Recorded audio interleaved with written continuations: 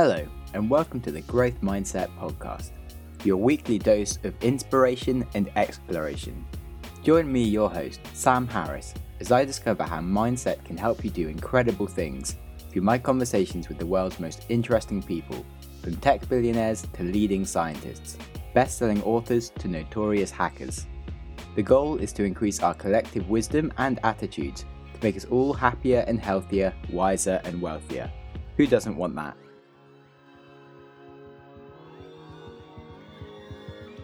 Today on the podcast we have Naveen Arles. He was recently awarded a BCA, which is a British Citizens Award, for his contribution to the arts.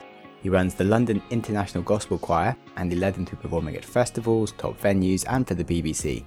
He is a huge advocate of social inclusion and well-being, and he runs musical projects that help refugees, asylum seekers, cancer patients and even people suffering from mental health problems in prisons. He lives a crazy on-the-go life, always doing a million things, and as I am a member of his choir, I found him just a really huge inspiration, so it was a delight to get time to just sit down with him for an hour and find out more about all the amazing things that he's doing and has done. So yeah, I think he's just a super fascinating guy, and you'll really enjoy the deep conversation we have about life and lessons we have in the arts. So enjoy. I'm currently eating my breakfast. My breakfast is a BLT and a bottle of Ribena because I'm classy, which means that January the 15th or whatever it was the application deadline for the primary school places that you want. The problem is, it's a proximity game, isn't it? Yeah. So they look at the postcode that you live in right now, and what we've done is, my wife is the head teacher of a school in Shoreditch. Oh, cool. But in her federation of schools, there's a primary school, there's one. And it's over by her school, it's nearby. She's a secondary, but they've got a primary. And Mina and Holly went to visit it, and they loved it. And Holly was very impressed with the acumen of the children who'd already been there just for 1 year. So we were like, all right, that's where we're going to go. But we live in E7 and we've applied for school in N2 or whatever it is. Yeah. So they're going to say no. What's then happened is we now have another 8 weeks for me to replace the back door, get the roof front and back relaid so that there's no damp problem, replaster, repaint, pack up, downsize, sell, hand off, do whatever we need to, and then Move house. Change our mortgage, get an estate agent and rent our place out in the next 8 weeks. So we've decided that she'll find the new place, I just have to get us out of our place. Yeah. Good division of task. Well, yeah. I guess. Because I'm self-employed, I can come and do this. Yay! So yeah, I've just got a million things to do. Yeah, last night I was at an event with Jo Malone. It's a woman that actually, Jo Malone is her name. She sold the business, so she can't actually use that anymore, but she's CBE now, so she's officially have to refer to her as Jo Malone CBE, otherwise you're trademarking a business that isn't her business anymore. She is massively campaigning for teaching entrepreneurship in schools and skills like critical thinking. Is that like a debate you have a lot, having a head teacher in the house and trying to teach kids more life skills? No, we debate academia very little and the approach to teaching and psychology very little, because by the time Holly gets home from a 12-hour day, she doesn't want to talk about it. And by the time she gets home, I'm generally on my way out. It's a sad thing, but this is what happens when you are a young couple nowadays without familial support, having a child and both trying to run careers. So having time for superfluous debates on the potential of this and that in life, although it would be obviously fascinating for both of us, and right now we need to be having a couple more of these debates, thinking about what we're going to do with Mina over the next, because she's 4 going to be 5, and that first 0 to 5 is so important. Now the 5 to 12 batch, we haven't had the time for the debates, but we really need to. I'm pretty sure that whilst Holly's liberal in her mind, her understanding of techniques and approaches that have definitely worked and shown themselves to have worked, because her teaching track record is phenomenal. An understanding of the fact that young children who have not been given framework and discipline turn into people who just don't know how to behave and can't fit into a space. Therefore, engendering youth with really controlled, tight framework enables them to understand their space better in order to free themselves up. Now, she will argue that line, and she will argue the proof of it. And I can't really argue with the Cambridge mindset capacity and the fact that the national average in the UK is that a child will advance 1 set. In a year, 3 subsets. That's accepted practice. That's what you need to do. Holly's track record is generally taking children through 3 sets. 9 subsets in 1 year. So she started her teaching career, and now she's a head teacher in Shoreditch, teaching gangland children in both. Wow. So when she gets home, I let her have her quiet time. Cool. How old are you guys? Because, I'm 40 and she's 38. wow, you do not look 40. I know. It's not helpful in some situations when you need to be able to present yourself as having the experience or the gravitas to do something. Yeah, I was sitting with a bunch of like the chairs of like the NHS in Manchester the other day and talking stuff, and we were talking about business and things, and they thought I was a student doing an intern stuff with the company. I'm like, no, I'm leading the whole project that we've been talking to you about, by the way. It's just interesting because I think there was a study in some of the reading we did as we were getting ready for MENA. There was a study that was done, I think it was in Denmark, and it looked at a ridiculous number of families. I feel like my memory says 10,000, but that seems crazy. But for a long period of time, they're now coming out with results as to say that children who were born later, parents who had kids much later, were obviously then a little bit more settled in themselves, balanced in themselves, aware and ready and prepared, and had thought through some of the things. And so the children grew up to be quite well balanced, well adjusted, and all those things. So this is what we tell ourselves. Oh, that's cool. Have you read much books about parenting or... I tried to be as aware of potential dad as I could be. During pregnancy, I read the Becoming a Dad and some other books, along those lines, and I tried to read the What to Expect, whatever. I prefer a reactive human approach to what I do. I don't want science to tell me where the variety is, and obviously you get on Google and you can read all kinds of alarming things, so I let her do research and I do life. I haven't read any books on parenting because I haven't needed to, but I've read other books about growth mindset, and there's a book called Peak where if you teach a child the pitch perfect, you can basically teach any child that if you start before they're 5. If I started reading too many of these books, I'd just be like, I need to take my kid to a different country and get them fluent before they're 6 or something. And your brain is amazingly able to adapt to so much, is it not? And I think that during that formative stage, if you can set it up to be willing to adapt to information, then it will be more likely to do so later. There's 2 concepts that are interesting to me right now, in that one of them is TCKs, and I'm going to forget the other one by the time we get to it. But TCKs are third culture kids. And I don't know if a lot of people you've bumped into will end up fitting into this box, but a person has a job, moves country in order to go to their job. Fine. Now, nuclear unit family moves, lands up in new country, new culture. Child, under the age of 18, still in their formative phases, settling in. What they do is they have their home culture, they step out into the street to go to school, to do whatever they're doing. So this kid then develops this amazing third culture in between the two as a hybrid. So these third culture kids are amazing because in the research that was done on them, you look at military kids and diplomatic kids and missionary kids through earlier times. And then when you get to about the 70s and 80s, massive businesses are expanding. These kids are now growing up. And businesses notice, hey, that person seems to be able to fit in with just whoever, whenever. One of the examples in one of the books I read about it was phenomenal. Country somewhere in Africa, I don't know where it was. It was a clinic that was desperately in need of treating a disease. And for some reason, every time the patients would go and see the doctor, which was consistently every day, all day, they would just walk out of the room, scrumpled up the prescription for the drug that they really, really needed to keep them alive and just chuck it. And the medical center just couldn't understand what was going on. And they brought in one of these TCK, somebody who was just a bit culturally adaptive. And the person just watched for a couple of days and then immediately just took the desk from one side of the room and pushed it to the other side of the room. So the doctor was sitting facing the other way. And this was simply because in cultures where you wash your body with your left hand when you're unclean, the way they were facing initially meant that they were handing the prescriptions to the people with their left hand. Yeah. And of course, that's unclean now, so nobody wanted to keep it. So just by simply moving the desk around, then they were facing the other way, they handed the prescriptions out with their right hand, just instinctively based on where you're sitting, right? Yeah. So then people took the prescription and then used them rather than chucking them. Little things that make a difference where you go. So if you were to have a child, one of the things you've got to consider is that if you bring up the child on the same street, in the same neighborhood, with the same faces forever, then their comfort zone is built of those archetypal faces and those people and those behavior patterns and those expectations, those cultural expectations. But if you were to give the child a chance to also see somewhere else and something else, then there's every chance that the child learns to adapt a little bit better, a little bit quicker. And I feel like that's my story. I feel like that's how I become who I become. Because as I grew up, I did 9 different schools in 3 different countries, and I consistently was moving and changing, which meant that now, I don't care what room I'm in, I'm automatically friends with whoever I'm sitting next to. I don't have any boundaries because I don't have time to have them, which is why I think people who are transient, people who are traveling, people who have just moved don't feel left or out of place or whatever. Yeah. But that concept of TCK, we have discussed, because Holly teaches languages, that at some point very, very soon, we should be dropping Spanish maybe into the household so that Mina grows up with a good second language automatically in the back of her head. That and music, obviously. Yeah. She sings a lot. She has 3 pianos. We have mics. She has ukulele. Okay. We have, But a friend of mine is talking about what you were talking about in terms of you can teach perfect pitch. Let's quickly describe it and then discuss why it's dangerous. Perfect pitch is the ability for the mind to immediately and totally recognize certain frequencies.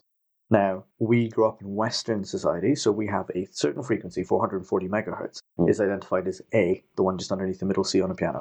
So somebody with perfect pitch has the ability to hear any sound and rationalize it to the exact scale structure of the Western society and say, oh, that's a B flat, that's a slightly sharp D, whatever. And they can do that with literally anything. But then imagine this. You have perfect pitch and you're a violinist. So you play. But you know that in order to make scales true, every time you play, you adjust slightly your tuning in order to make everything actually perfect. Problem being that a long time ago, we decided to aggregate the tuning. Instruments originally were designed in one key. They could only play in that key because they were designed to perfectly tune to that key. Eventually, we decided on, well, if we adjust every note to about exactly the same frequency and ratio of step from semitone to semitone to semitone, then we can play all keys, right? So actually, keyboards and pianos and everything are tuned to one set of frequencies the whole way up and down. But that means every time you change key, some of the notes are not slightly where they really should be. That's going to bother you because every single note you hear is going to be slightly off. So anytime you play music or hear music with anybody else, you're consistently compensating. There's several studies that have been done, so you can find all the research on it. Thanks. Nice. Time to introduce you. Do you think you could try the challenge of telling me your life story up to now in 4 minutes? Easily. Yeah? Yeah. Okay. So I'm 40. I was born in 78 in India, and I was born to two Christian missionary parents who are furious academics. They carry 4 degrees apiece. My dad had enough time to work 2 part-time jobs, take his studies, go preaching on the weekends, take enough extra credits to get a second master's on the side. So yeah, they were massive overachievers, and they came from the lowest caste of India. So that meant that they had no life options. And education and then eventually Christianity was their way out of that. They are now both professors and published and travel the world, which was a thing that they could never have dreamed of. I started playing piano when I was 6 because of a dream that my mum had because of something she couldn't have when she was a kid. But the plan had been born as a child with bilateral club feet. I couldn't walk. So I had metal boots and plaster casts non-stop from 0 till 2. So I never crawled. I went straight to trying to stumble around. When I was 6, and we'd moved to Scotland when I was 4. Obviously, the primary school people were like, as he's running around in gym class, he keeps tripping over his feet. Why don't you take him and help him get fixed? And my parents were like, how do we do that? And so we have the NHS, which blew my parents' minds. So then I spent most of a year in a wheelchair whilst we took both of my ankles out and fused joints together, whatever, so that I now have what appear to be completely normal ankles and feet. Through my teens, I spent a lot of time compensating as a kid. So I did martial arts and dance classes and whatever else in order to try and make up for all the things that I didn't like. But the whole plan had always been medicine. Medicine to go to be a healer, to be able to give back. 1, because of my direct story of having that help to get to my feet. But 2, because India's a country in vast need. And so I could go back and be somebody who would be useful, right? My dad had this idea that his 2 sons would be his missionary kids, so he'd be a bit like Billy Graham with the sons out there doing pastoring work, whatever. And that totally didn't work. My brother now is the vice president of a finance company in the States, and I am a musical director. But what happened later was that when I was 16, I joined a theatre company, an Amdram company in Edinburgh, where I was then at music school and growing up. And so I was at a specialist music school, 7-8 hours a day at the piano, all day, every day through my teens. That's what I was doing. And I went to this Amdram company through my Boys Brigade company. They needed a pianist, so I did that. And then the next year I came back as assistant musical director. Then the year after I was musical director because I knew about music. I wasn't any good at it though. But I loved what I got to do. And what I realized was there were a lot of people who felt better, felt more amazing, had a great time together, made friends by getting in this room together and doing this thing. And it was music. And I went through it around that time as well because I was okay, but I was just a technically well-produced musician. I did a lot of practice. It took a long time before I felt like I even was getting towards that. But I realized with this, I could hit lots of people simultaneously a lot of the time and make them feel better and allow them a space to be recognized or free. It's about large-scale mass healing, and now we have more research that says, yes, people with mental health issues actually is a pain management system for just people with chronic pain and illness. So I now fulfill that need to help and heal and be there for other people by doing it through music. Cool. But yeah, it's quite a good point because I certainly found that I was having some issues whilst I was in London just because there's so much going on and it's hard to always reliably meet the same people and things. But I found choir was always a really nice thing that I enjoyed each week to come and join. have some healing, although I didn't think of it as healing exactly. But when you say it like that, I'm like, actually, yeah, it was really nice. And just to go and sing and be happy, it always started off my weekend really well. You're right. When you have a tiring day, you want to just put your feet in a hot tub of something. Isn't it nice to just go and allow your soul to sing, to let it go, just for 2 hours? Just pretend like none of it can affect you anymore. Yeah, it's really nice. Have you looked much into mental health? No, I haven't. And I say that quite definitively because I've realized that I probably don't understand enough about it and would like to know more for myself. And I would love to wonder about the little things that I do or behave like that bother me. But I think that they're really powerful conditions that some people live through and are amazing at coping with. And those things don't need to be the detail of my understanding entirely unless I decide to become a practitioner in therapeutic means for those things. But I just need to be around in order to open a door for people to go to a place where they can start that journey. And in fact, don't tell anybody this, but apparently there are conversations now already in the NHS about prescribing art as preventative upstream method to try and help people. So at some point soon, arts practitioners should get their act together and get on that list. So the NHS will say, well, you are a recognised practitioner. I'm going to send somebody to you for 10 hours, 15 hours, 20 hours, and maybe you will help them feel better and they will not feel like they do now. And that mental state change might allow them to have a physical state change, and that will be good for them. We're starting to realize more and more that our mental states obviously do affect our physical states, and therefore having a good day is better than taking a paracetamol. Yeah, much more. Yeah. Again, it's time, isn't it? Everybody has their specialism, so I'm so busy running around doing the music, I don't have time to go and research this. But it does seem like you're naturally just very welcoming of people. You said you're just instantly friends with whoever's there, so even on the first day I arrived, it didn't feel like I needed to come a year before people would like let me in. It was like, cool, this new guy, yeah, great, come, go stand over there, sing with this guy, and whoever you stood next to was just really happy and it was easy. Because we all take secret drugs before the session. Yeah. I mean, happiness is an amazing thing, isn't it? And it so naturally spreads. So happy people tend to like being around happy people. That doesn't need to be enough. Just humans like being around humans. And it's nice when they're all in a good, fun mood. So when you know you went someplace and it was a lot of fun one time, you're going to go back because it's a lot of fun again. And then you know that that's a safe place. And so anybody else walking into this ball of joy, it's a nice thing. And yeah, music as a vehicle can then also help us hone skills, learn practice habits, adapt information that we already had in our heads because everybody's a musician. Cool. From your experience of a life of music and arts, what would you say is your biggest tip for a successful career in the arts?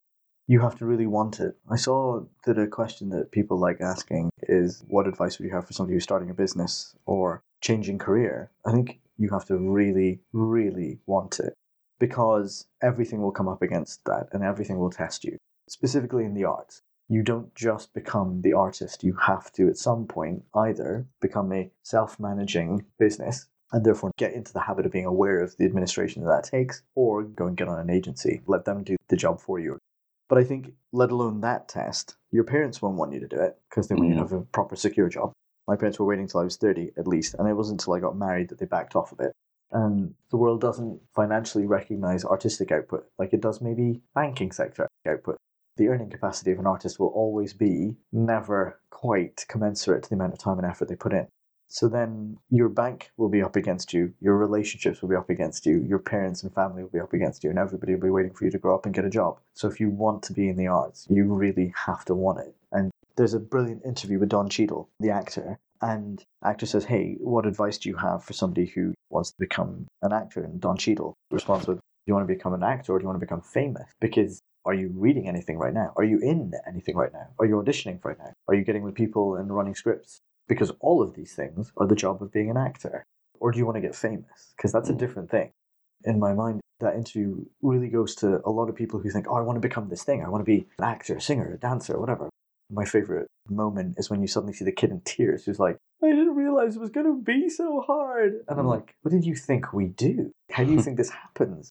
Through my teenage years, I wasn't going to parties and I wasn't going out on the weekend trying to figure out how to get drunk or watching endless amounts of TV or playing video games. I was at a piano for 7 to 8 hours every day, around a full day of school. And that's what I did. And I did it so that my hands do what I want them to do now. I get up every day between 6 and 7 at the latest, and that depends on how crazily badly I crashed out. I have my dad's work ethic, which means I just don't stop till I put everything down and go to sleep. People who go, oh my god, I had a 10-hour day, a 12-hour day. Talk to anybody in TV production or the arts. We all have 12 to 16, 18, 20-hour days frequently. That's just how it works. Yeah, it's a really good point. It's basically the biggest tip to do anything is if you make it your number one priority, you'll get there basically. Yes, you have to really want it and put it number one. But immediately number two is your ability to be flexible. Because when you talk about actors that you can name, there are a bazillion other actors out there who are doing the job. And then, as I was a pianist, can anybody name the top 10 classical pianists in the world right now? No, you'd have to be an actual classical pianist. That's less than 1%. So you have to be able to be flexible in order to define what success means for you. That's cool. It's interesting your point about how do you value what a job is. As being an actor, you won't get as much money compared to being a banker. And just walking past people on the street when they're playing music, and sometimes you walk past the most amazing person, and you're like, well, I haven't paid any money, and I'm just literally walking past, and I guess I could wait 60 seconds and take in some amazing music. Or at a different time in the day, I'll pay 50 quid to go and see some other guy who's famous. He's probably actually not that much more gifted, and it's just really weird the way humans value some things and don't value other things. There's an argument that it's contextual. They actually experimented with this. They took Joshua Bell, who is arguably the world's best viola player, and they put him in a New York subway station for an hour and a half or something. And they watched the video footage, and one person slowed down a little bit, and one person stopped with their kid to watch him a little bit. I think those are the two biggest, most significant things that happened. And maybe some people threw money in, I don't know, they didn't talk about that bit. But if you wanted to see Joshua Bell play exactly the same material the following evening at Carnegie Hall, the cheapest ticket was $150. So you're exactly right. And you walk past this musician on the street, could it not be the most significant musician in your life? But you were too busy. Yeah. But it's not about you being too busy. I think it's the fact that, for instance, there's a really strange thing where the person who taught you music in school, right now, as we look at our education system changing and changing and changing, do they have as much recognition as the person who's teaching you math in school? And is math, the way that you're taught it nowadays in school, the thing that you're going to have to rely on in your future job? Or is music the thing? Yeah, creative skills can be more useful than math skills if you're not doing maths. They've done the CAT scans, they've done the research now. Your brain is the most entirely active for the longest period is when you're doing music. Yeah, some really good points. Then what is the biggest mistake you see people make? When they get into the arts? Yeah. I mean, there are a million mistakes you make in life every day. Enjoy them. Do them because we learn from all of them, but some of them are just fun. But if you are so rigorous with your plan that there are no options, then it's going to hurt when the audition doesn't come through. It's going to hurt when the gig doesn't pay off, when the label drops you. All of these things. And it doesn't matter how big an artist you are. You keep growing, you keep selling. But somebody else raised a really interesting point. A banker comes back on a Monday morning and the bank doesn't recheck that they know how to bank still. Whereas every time an actor finishes a job, or a singer, or a musician, we have to audition for the next one every single time. It's funny, isn't it? Because you'll have Oscar award-winning somebody reading for a role. They still read for their roles. Admittedly, it's mostly a given at that point of the game. You're only going to go and get Denzel Washington because you really want Denzel Washington in that role. You're praying he'll say yes. But the kid who wants to become Denzel Washington still has to read for every single role. Yeah. And I think the other bit is, especially in our field, there are so many potential charlatans. Hey, I'm a writer. Hey, I'm an actor. Whatever. You have to remember that every time you meet somebody, like we talked about before once, the opportunity is that that person's going to lead you to an amazing conversation. What if that person's going to lead you to an amazing next project? You have to be open-minded to everybody you meet. You can't afford to, just because you don't know that person, shut them out. Yeah. But then leading on to the next subject of having control of what you're doing and maybe saying no to things, like how do you handle being a creative genius versus being structured and arriving on time for things? So 2019 is going to be my year of no, because I am awful at it. In terms of being a creative genius, that's very kind of you. No, I'm just really, really lucky and fortunate in all the situations I've been allowed to get involved in. But I am absolutely my own worst enemy in terms of my inability to understand the consequence of saying yes to everything is that now I have to do all of those things. I have to say no a lot more this year. And I guess that another part of the fun of it is that other cultures have different approaches to delivering and promising. There are cultures that just don't enjoy saying no to you. So they'll not say no, they'll say yes, even if they absolutely know that's not going to happen. But I think there's a direct consequence to a person who is so very heavily managed when they're younger, that when the management isn't there anymore, they don't have any self-management system built in. So then they just run riots because they don't understand what the consequences are. Yeah, that's a good point. One of the dangers, I think, of back to education, of when you do things too perfectly, that you give the child like all the right opportunities and you're constantly sort of giving like growth minds, like, oh, you can do anything.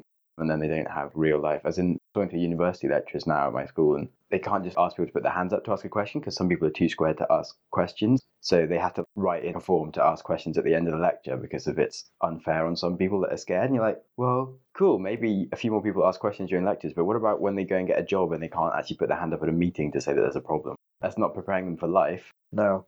I'm watching Mina, and she's 4, and I'm quite happy for her to fall off something. And it's not that I'm an uncaring parent, but she has to understand what her balance limitations are.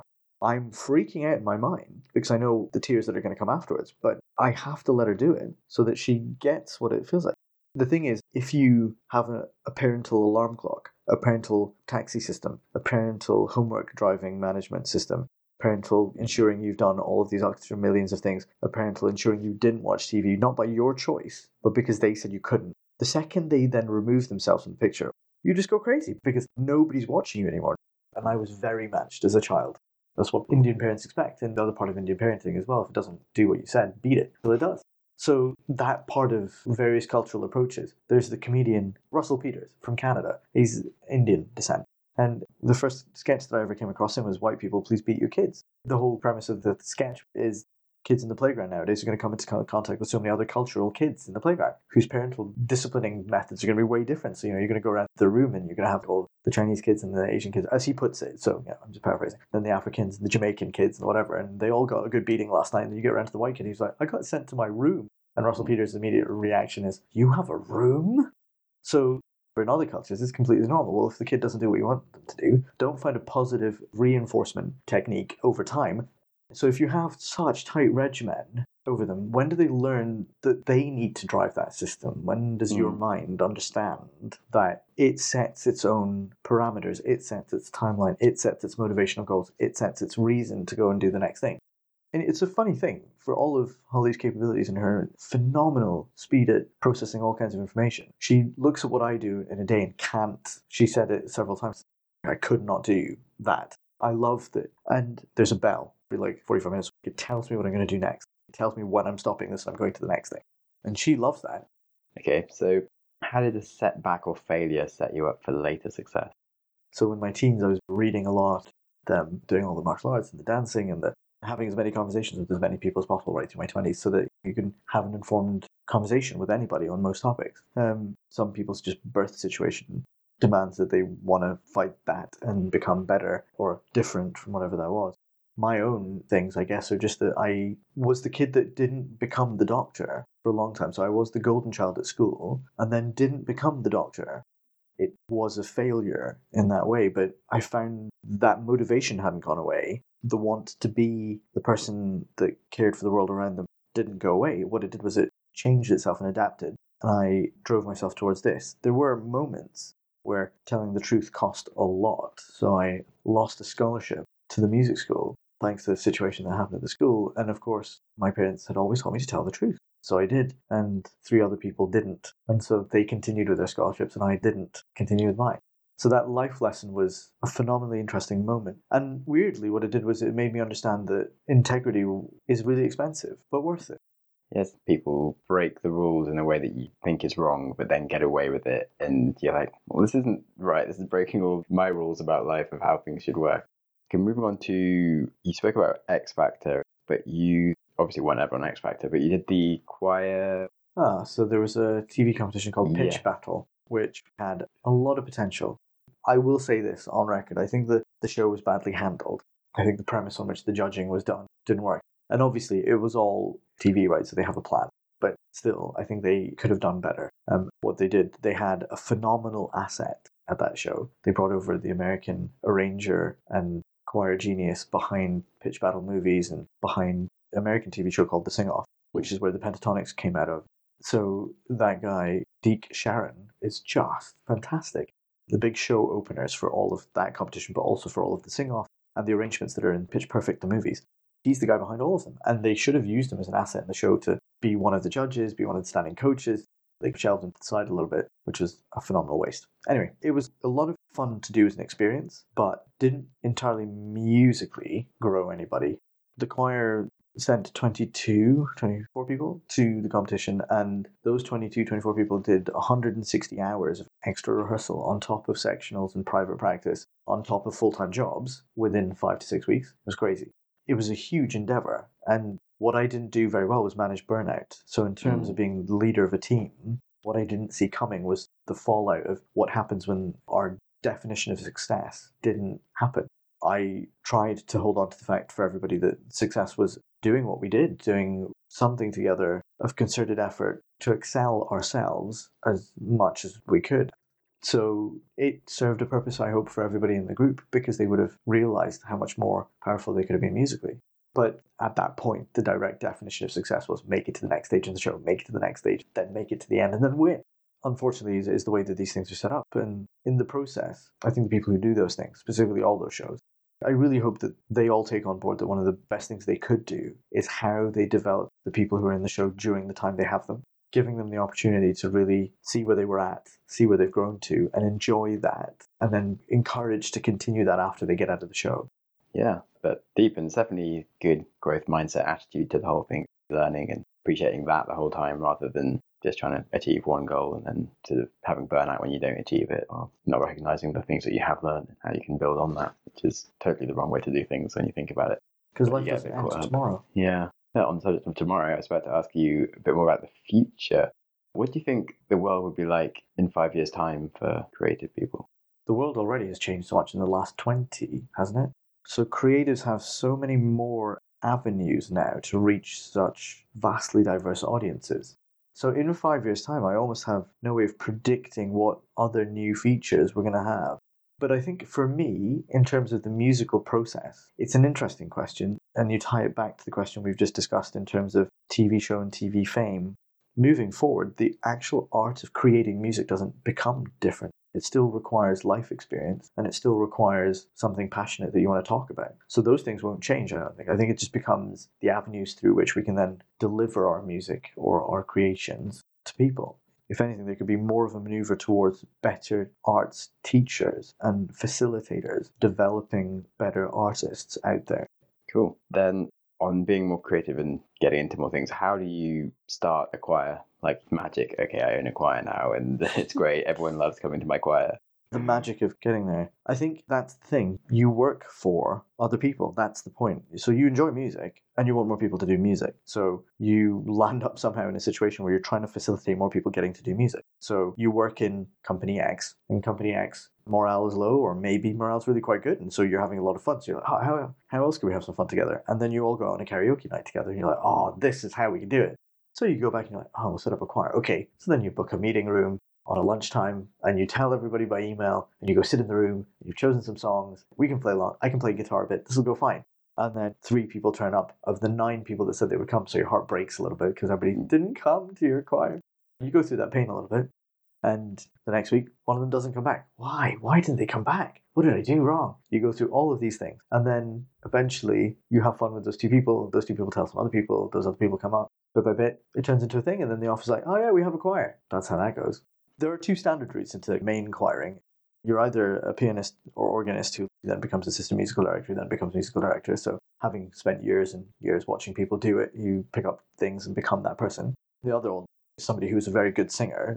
They have a bit of an ear, so they arrange, let's call it that, things together. So they're quite good for that. And then people enjoy doing them, so they land up running choirs too.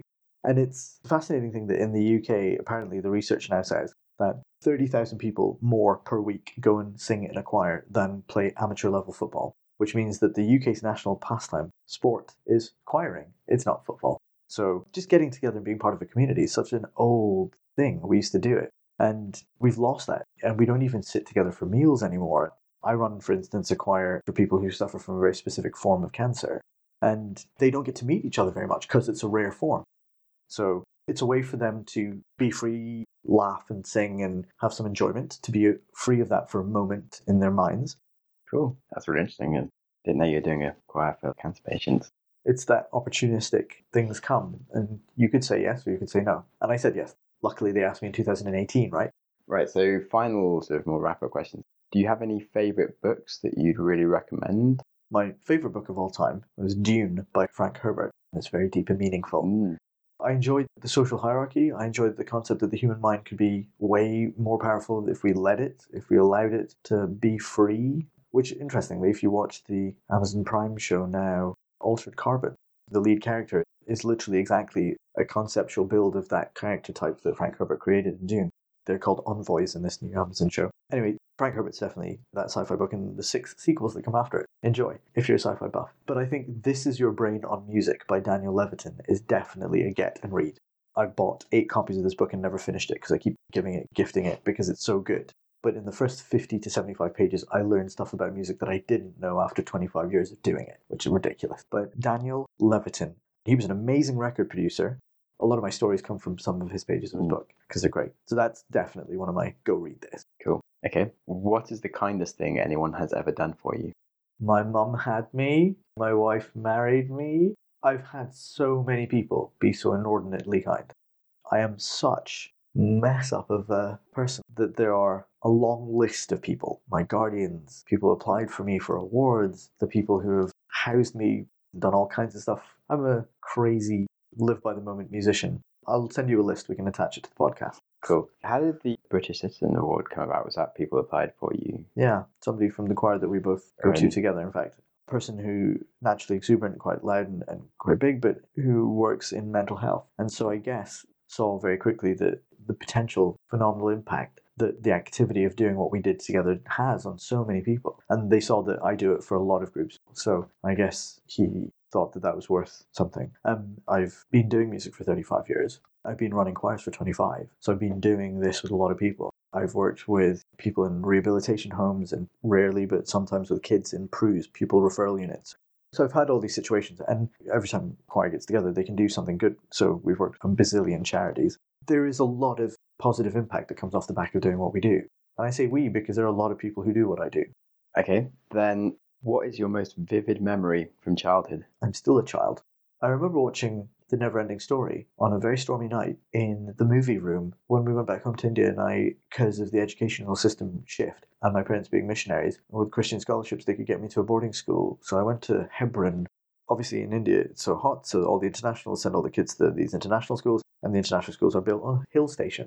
The highest point in this school was the swimming pool. So we had to go from our dormitory to the movie room, and it was a massive round room with curved floor, like a bowl, and you could just lounge around and watch this movie. So I remember on a massive stormy night, actually watching Neverending Story and feeling like we were the kid in the movie, because it was on a stormy night that he goes up to the attic and reads the book, and then having to go back from that room to our dorm in the rain. I remember that. That was when I was 8. Random. You'd think it would have been a musical memory, but no. Nice. Okay, then is there anything that I haven't asked you or that people should know about? I think I'm increasingly discovering in the last few years, meeting people like you, Sam. It's fascinating when you discover that maybe you have something to say and that maybe just being you is an interesting thing. And your life has accumulated wisdom, has accumulated experience, has accumulated insight. And those bits are really fascinating. And I'm really honoured, Sam, that you would ask me to come along and sit down and talk. And I find it really strange when people do that because I'm like, well, why? Why me? I'm just trundling along, doing my thing. But maybe somewhere underneath all of that, the processes by which somebody comes to the decisions they make and the way that they do their job, maybe there's little bits of magic in there somewhere. So what I'm discovering is that people should be a little bit more aware that maybe they carry that magic around and that they should be willing to remember that when they feel like they're losing, remember that actually they could figure out a way out of the box that they feel like they're in right now. And that's interesting to me. Yeah, it's like there's the fallacy of whatever you know, you feel like other people know already. They did that study where they got people to tap out a tune and the other person guess it. And they thought 50% of the time the person would get it right. And only 2% of the time would the other person be able to guess what the hell these weird taps were. Yeah. And in the same way, your life doesn't seem that incredible because of you saw everything that happened and it sort of seemed like, hey, I made this decision. It made sense to me. And you have all these insights that you've learned. You had to make lots of mistakes to actually get to this great insight. And you don't feel that proud about the fact that you eventually got there. But for other people, it's like, oh, wow, that's a really good story. I can actually learn from that. And it makes more sense. You think of how much people don't know about your life. Whereas if you just only think about your own perspective, it doesn't seem so good.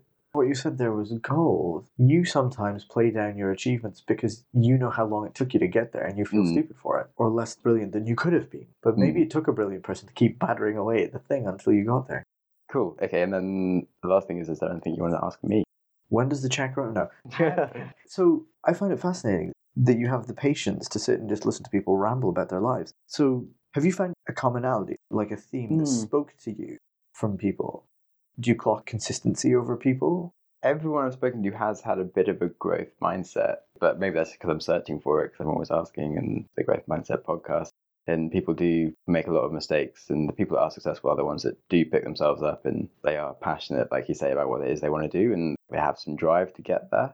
And this was the thing that's fascinating to me, trying to identify our own sense of magic. Yeah, what I have learned is that everyone is interesting. Even the people that, when I have an interview that feels quite bad, they'll often ramble, like you said. But then if you cut it down, there's lots of genius in what they're saying sometimes. Yeah. And a lot of people have some really great things inside them that you just completely miss if you just listen to everything they say and you have to ask the right questions. Do that with me. I'm hoping that I am able to talk for hours quite happily. So I'm looking forward to hearing how this turns out. Yeah, I've enjoyed the whole thing. Yeah, thank you. Thanks, man. Thanks for making time.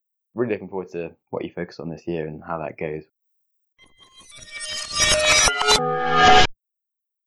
So that was Nav. What a legend.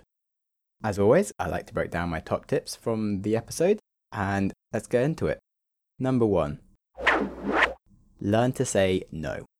Sometimes your greatest strength can be your greatest weakness. And when you love helping people and delivering over and above what is asked for you, you can quickly find yourself spread too thin and things become stressful and difficult and not as good as they should be. Both Nav and I suffer from this quite a lot. And when you learn to say no and be protective of your time, and you can truly deliver at a top level on just a few focused projects, then things just become a whole lot better. Number 2. Love what you are doing. To succeed in the arts, you have to just love the art that you're doing. Whether it's writing, painting, or music. It shouldn't be about fame or other things because that won't come instantly and you just won't enjoy yourself. You'll constantly be questioned and challenged by what you're doing, and if you don't love it, you'll probably give up. And it'll just be a bit pointless. So I really liked his example that a banker doesn't have to get tested to see if he can be a banker every week. But as an artist, you are constantly auditioning to even be able to do your job, and it's pretty demoralizing if you just don't really love the art of doing whatever it is that you're doing. So you gotta love it. Number 3. The last tip leads nicely into this tip, which is another huge point about having the right goals and metrics of success to measure them. So when the choir were in a really big competition on the BBC, they put in loads of work and hours and they had a really awesome experience and they massively grew the profile of the choir. Every person involved really gained new skills and they just made beautiful music. Yet because they didn't win the competition, they felt like failures and had burnout and got a bit depressed. So if you could just remove the bit where you mentioned that they're in a competition and just said that, hey guys, you're going to be on TV to millions of people and you're going to be awesome. It sounds amazing and hardly something to be depressed about. So before you do anything, it's important to remind yourself what's the real value from what you're doing and what you want to get out of it before you chase the wrong goals and then get let down by things when actually you shouldn't be. And now a bonus tip. Nominate someone for an award. So being nominated for the BCA award was one of the best things that happened to Nav, and he really deserved it. So similarly with a previous guest that I had, Lisa Forte, who was nominated for the top 100 women in tech, it's just great when someone who really deserves the recognition gets it. So I'm pretty sure we all must know someone in our community that deserves more recognition. Just nominate them, whether it's for a BCA award or top person in tech or any other thing. If someone has been making your day brighter, try giving back to them and give them a nomination. If they're doing great work already, they'll be able to do twice as much if you give them a little bit of help. And they do say that when you're developing gratitude, you should write more letters to people that deserve your thanks. But try going one step further and get them a nice award. It's 5 times better, and I'm sure you'll feel fantastic if your local favourite person gets an award because of you. So why not? Now on to books. Nav recommends Dune by Frank Herbert. And I've been recommended this book by so many people that I respect who love all the same books as me. I've tried to read this book 3 times and I've failed every time. I got to the 100th page and was still like, I just don't think I'm reading the same book as everybody else. I mean, there's lots of boring characters whose names I keep on forgetting talking about sand. But anyway, it seems like everyone else but me loves it, so probably you will too, even though I don't. I think I'm actually going to try it again, eventually, after I've read the other 300 books on my list that I have this year. Book number 2 is This Is Your Brain on Music by Daniel Levitin. Now this book sounds awesome. If you're into psychology, happiness or music, it sounds like the book for you. And on that is the end of the podcast. I hope you have a lovely, fantastic, awesome week. You've just listened to an episode of the Growth Mindset podcast. If you enjoyed the show, please subscribe on your preferred app and give me a good rating, as these go a really long way. If you are unable to give good feedback right now, try sharing the show with a friend who will, or just wait for the show to improve. If you have any ideas for the show or you just want to chat, then please reach out to me on Twitter @SamHarrisTweets or Instagram @SamJamSnaps. Show notes and other links to topics discussed in the episodes are available at the website growthmindsetpodcast.com. Thanks so much for listening. Give yourself a big hug from me. If you're with a friend, give them a hug as well. And I hope you enjoy your next podcast.